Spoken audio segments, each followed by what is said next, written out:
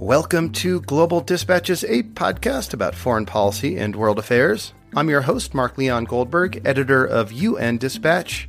And in this show, we discuss topical global issues, have conversations with foreign affairs thought leaders and newsmakers, and give you the context you need to understand the world today. Go to globaldispatchespodcast.com to learn more. And now on with the show.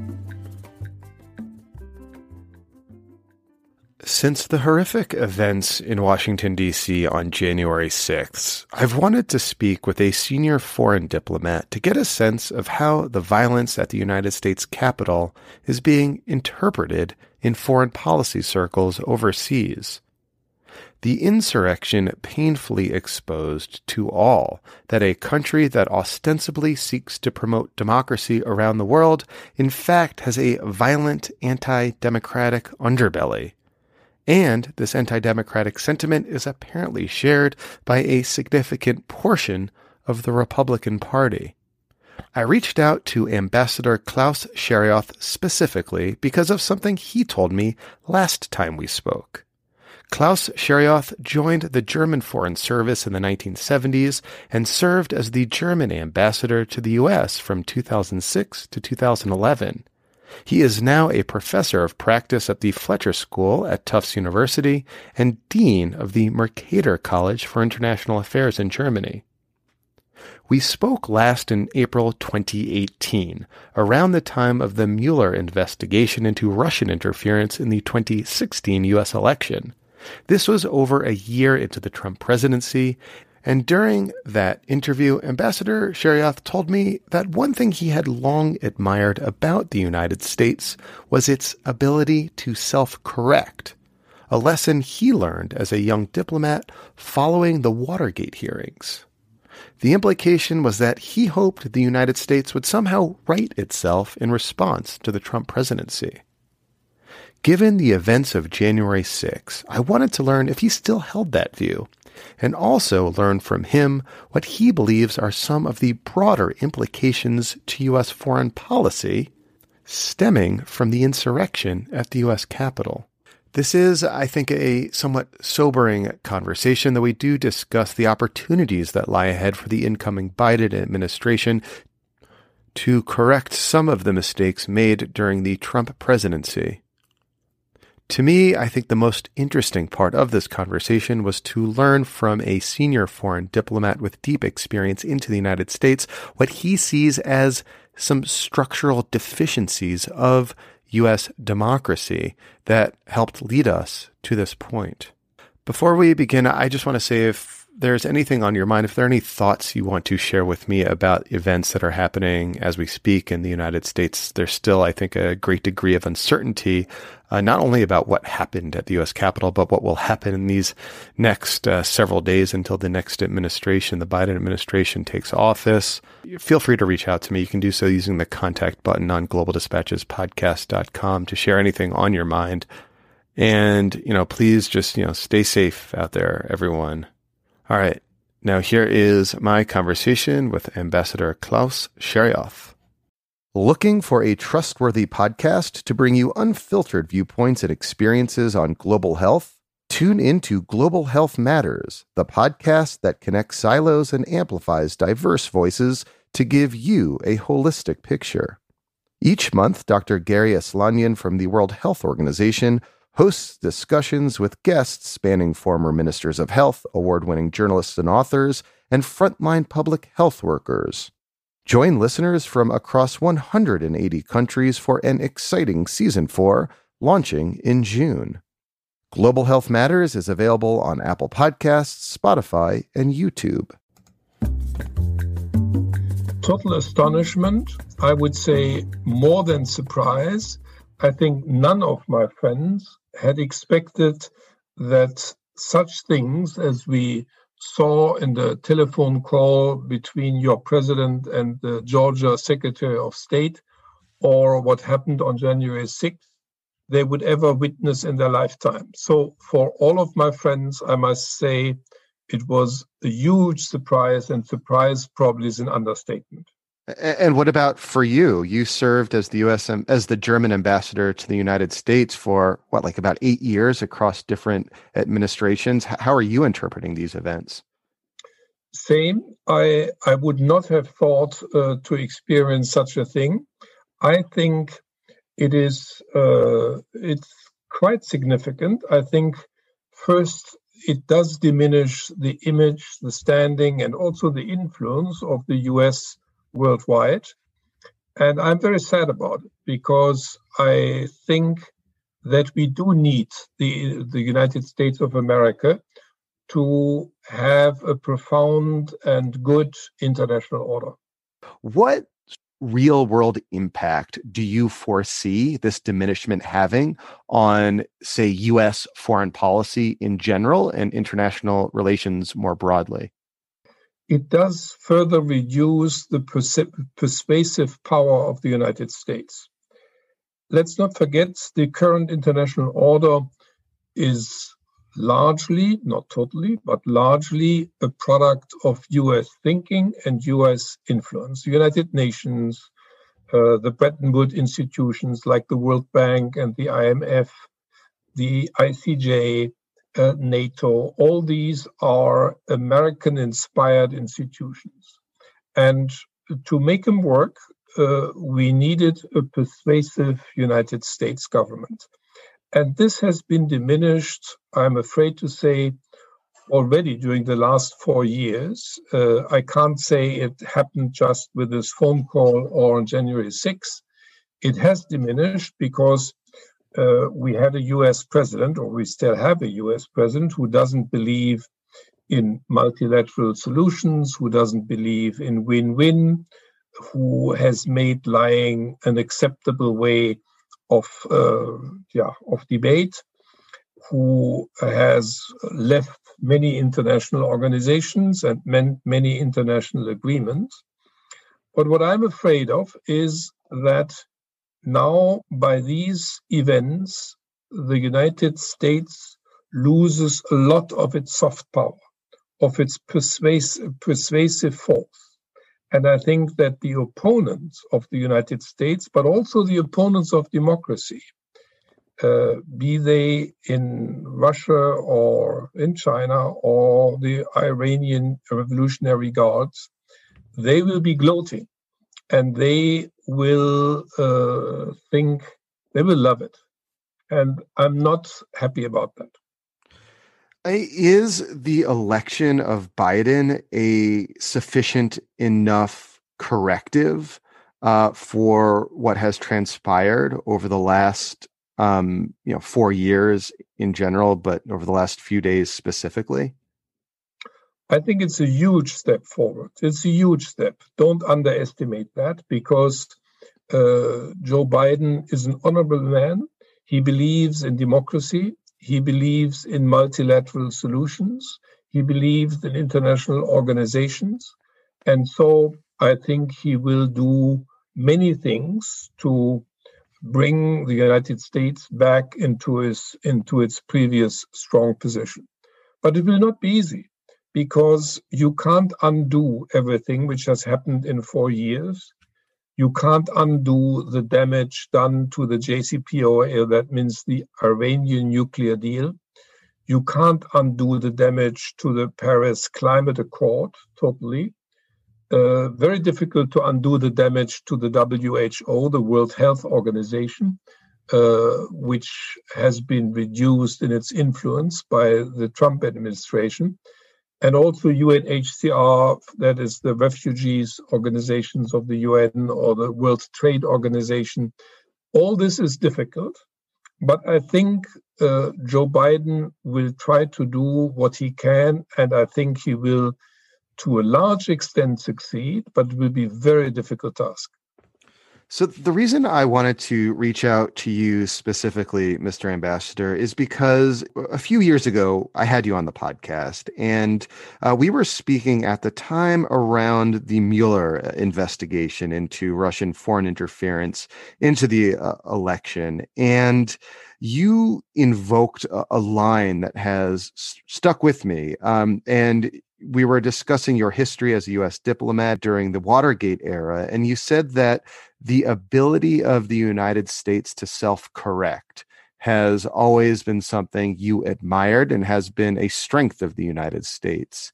But I'm wondering now, looking at what has just transpired, if there is any action the U.S. can take at this moment that is sufficient to restore that kind of image of U.S. that you once held.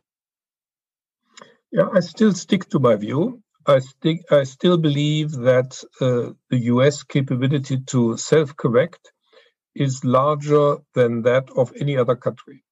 I think in our previous discussion, we discussed why I believe that, for instance, the Supreme Court corrected its decision during the Second World War against Japanese Americans. I think the United States corrected the McCarthy era. And I could give you many other examples. But I think you probably have to think about profound changes in your democracy. I say that with all caution, because of course it's up to the Americans to decide that. But I believe there are some things which, in my view, need to be changed and which, in my view, have made the situation much worse. If you have the time for it, I might just list the most important ones. Please, yes. One is, I think you have to get rid of gerrymandering, of the fact that the majority party in each state can decide how districts for the elections look like. I think this leads to polarization. This leads to an empty middle, an empty center. This helps the radicals in both parties. So I think you should get rid of gerrymandering. Second, I think, in my view, you should rethink the financing of elections. I think the United States Supreme Court decision, Citizens United of 2010, in my view, was a huge mistake. And I think you have to find a fairer way to finance your elections. My third point is, I think, and that's probably even more difficult, you have to rethink your voting process. I say that because I believe that the Republican Party right now is in dire straits. And you need, for each democracy, at least two strong parties. But I think it is very difficult to reform the United States Republican Party under your current election law. I think your election law makes it almost impossible to have a third party or fourth or fifth or sixth party. And therefore, I don't think you should get rid immediately of majority voting. We, for instance, in Germany, we have representation by representative figures. That means not the strongest guy in an electoral district or girl gets the seat, but we have those parties, let's say, the Christian Democrats get 35% of the seats if they have 35% of the votes. Now, I don't think you can introduce such a system immediately. What you could consider is to do it like in Georgia, that you say that whoever wants to win a seat needs to have 50%, 50% of the vote plus one, because that would mean that you could form new parties.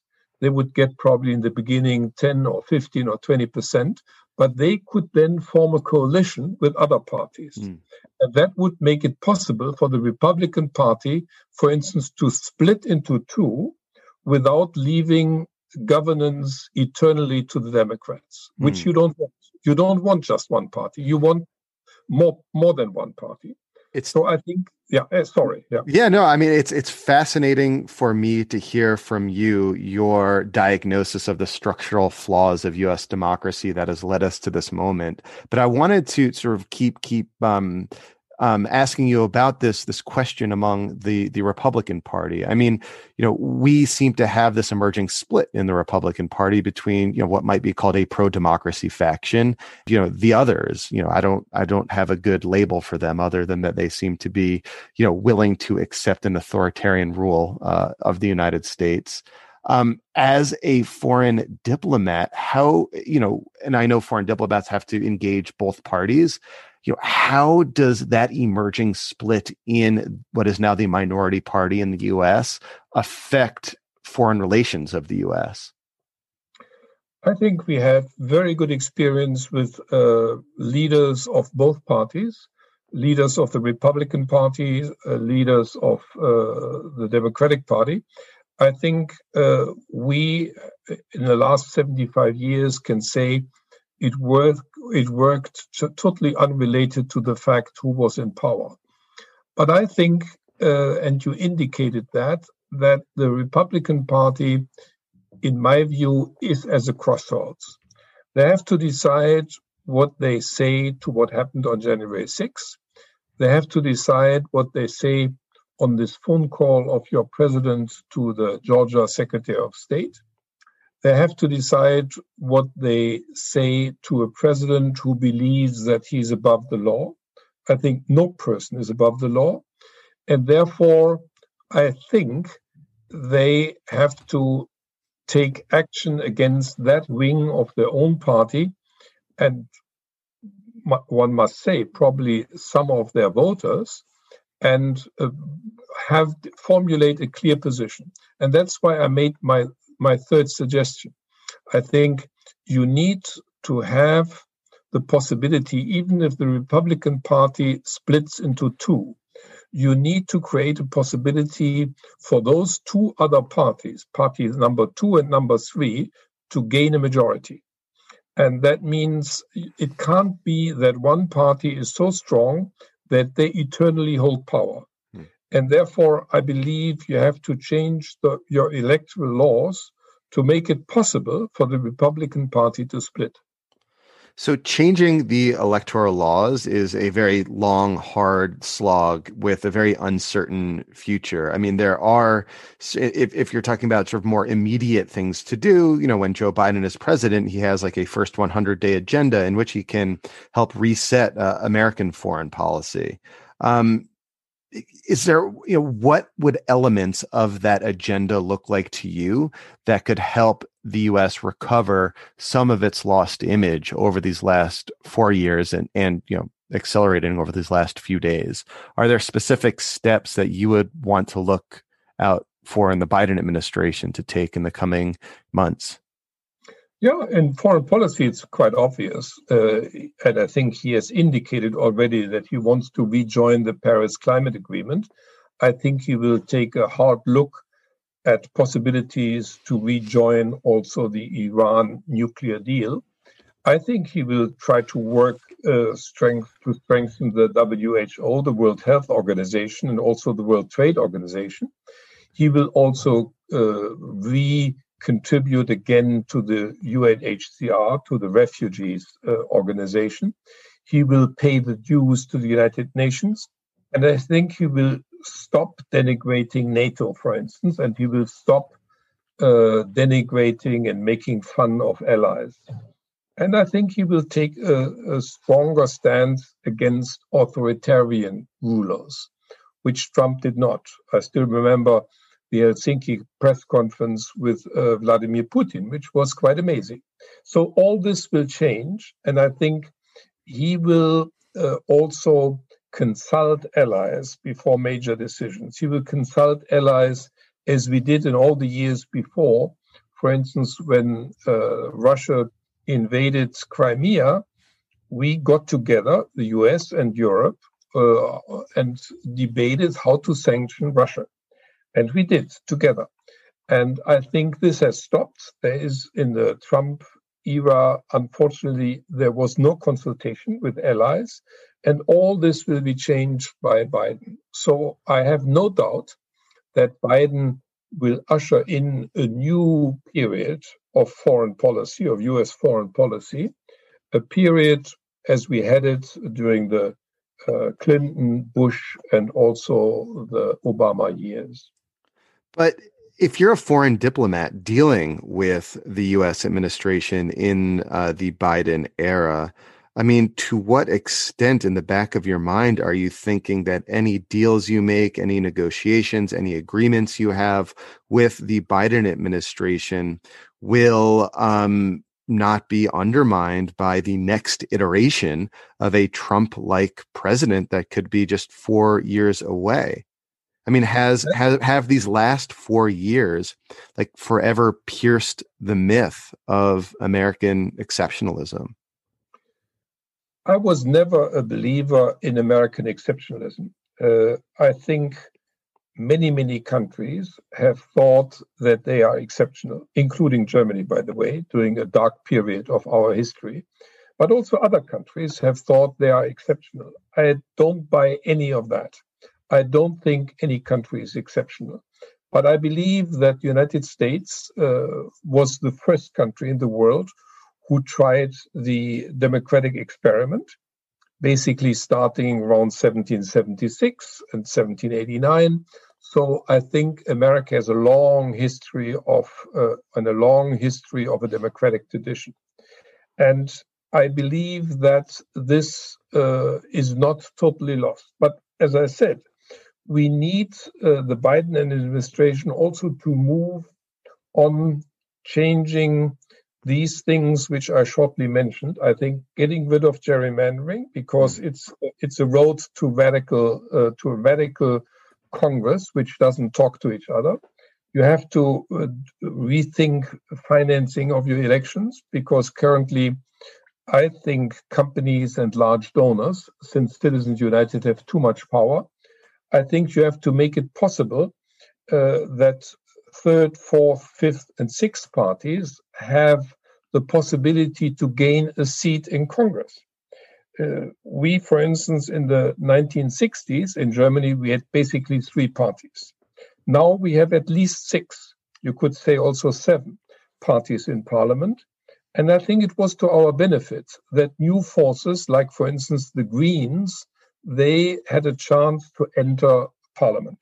And I think you should open this doorway also to new movements in the United States, that they have a chance to also win a seat in Congress. They couldn't have a chance to, of course, take over government immediately, but they should have a way, a road to a seat in Congress, or to seats in Congress. And therefore, I think you should consider that. I think in addition to that, now what happens with Instagram, Facebook, Twitter, I think you also need an antitrust law for social media. I think, like you had an antitrust law to defeat Standard Oil in 1911 or to defeat Mother Bell in the 1980s, they were basically, by your antitrust law, they were diminished in their importance. And I think you have to do something against an all-powerful Twitter and Facebook. I believe the Trump presidency would not have been possible without Twitter.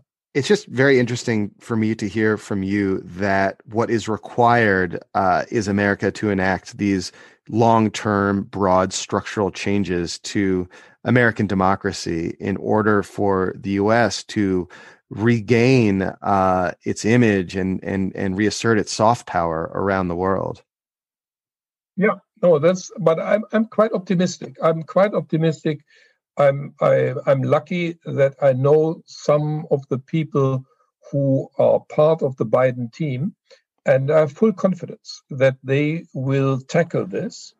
I just hope that they will also try to begin those internal reforms which I just mentioned. What the danger I think we see now, is that those people who have always maintained that American democracy is a fraud, like Putin, like Lukashenko, like others, that they have a field day.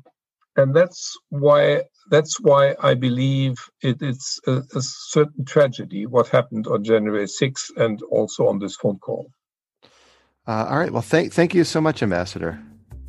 Yeah, thank you. All right. Thank you all for listening. Thank you to Ambassador Cherioff. That was great. I've always appreciated learning from him. And he was actually first introduced to me through our mutual affiliation with Humanity in Action, which is an international human rights fellowship program I participated in while I was a college student. And I'll post a link to Humanity in Action in the show notes of this page in case there are any college students out there who are interested in joining this fellowship program or learning more about it.